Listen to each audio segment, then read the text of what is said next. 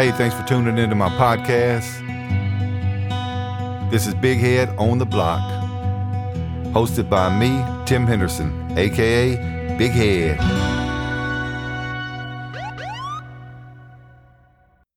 Welcome back to Big Head on the Block. Today we're going to talk about supervisors, not the good ones. We're going to talk about the bad ones, the ones who chose to harass people for no particular reason. And just to get this out the way early, I don't curse a lot on my podcast, but for all of them, I came up with a motto years ago. And before I release this podcast, I'm going to trademark it so none of y'all try to steal it from me. The quote is very simple.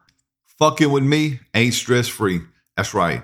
It will never be stress-free. If you come at me wrong, if you try to micromanage me, if you try to do anything that interferes with my career or my ability to be happy, I'm going to lash back.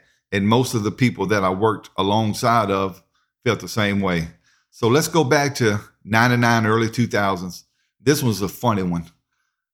The squad had 12 guys on the squad, and we were all tip of the spear guys. We were the alphas. We were young, energetic. We worked evening shift, 3 in the afternoon till 1 in the morning. So we handled the majority of the calls. It's a high call volume during that time span. We got relieved at 9 o'clock by dog shift. We would eat probably for about an hour, and then from 10 till about 1 a.m. or thereabouts, we would do proactive stuff. We would target the drug dealers, the vice crime, the armed robbery. We try to make gun charges. We regulated the bars a little bit as far as when they had fights and stuff. We didn't do anything inside, but they had a lot of fights at these bars and stuff at the time. So in this particular time frame, this guy had just made sergeant, and they assigned him to our squad. First day of roll call, he comes in. He tells us what his objectives are. He tells us what he thinks, the agenda should be, and that he kind of gives us an idea of who he is and everything. Well, all that was fine and dandy, and we were cool with him because we kind of knew who he was. We just never been around him a lot, and he didn't have a bad reputation. But this is what sealed the deal. He said, and I quote, "If y'all don't listen to me, I will be on you like an 800-pound gorilla with bleeding hemorrhoids." Now, we looked at this dude like, man, what the fuck's wrong with you? Why would you tell us some stupid shit like that, right? Like I said, there's 12 of us. We're all young to the department, within probably 3 to 6 or 7 years. I don't remember exactly. But, we high speed, we motivated. So that didn't sit well with us.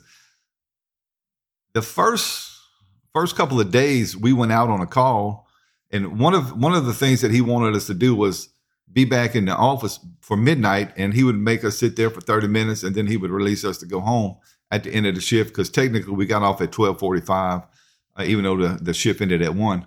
So that's a lot of downtime whenever you out here and you working and you want to work.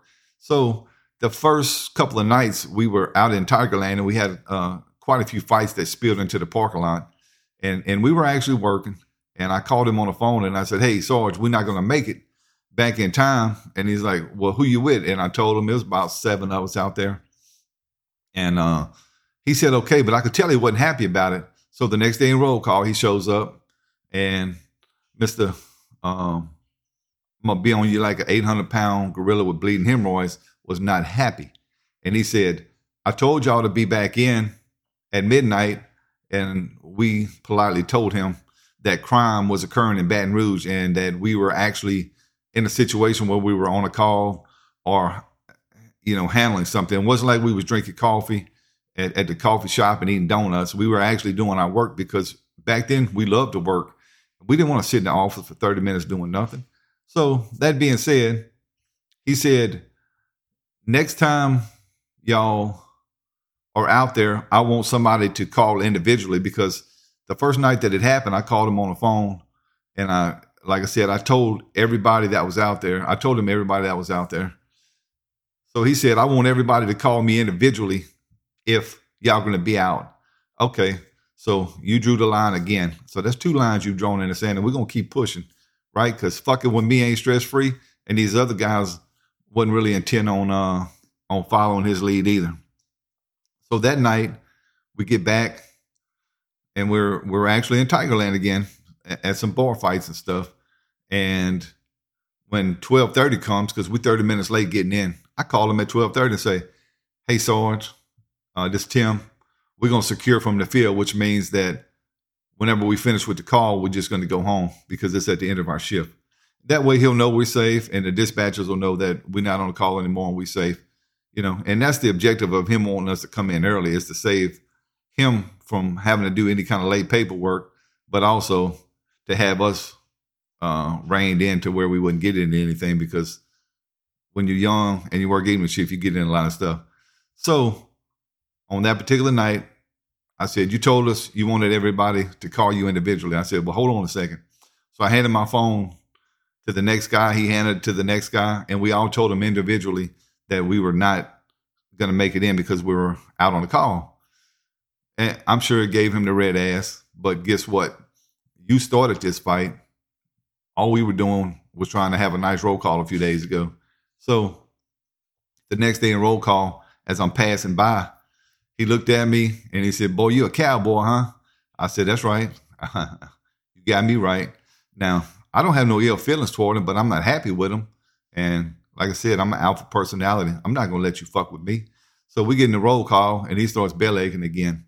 Well, we continued to play this game, and about 3 weeks later, if I remember the story, maybe a week or two difference, but he wound up putting in a transfer and went to another squad.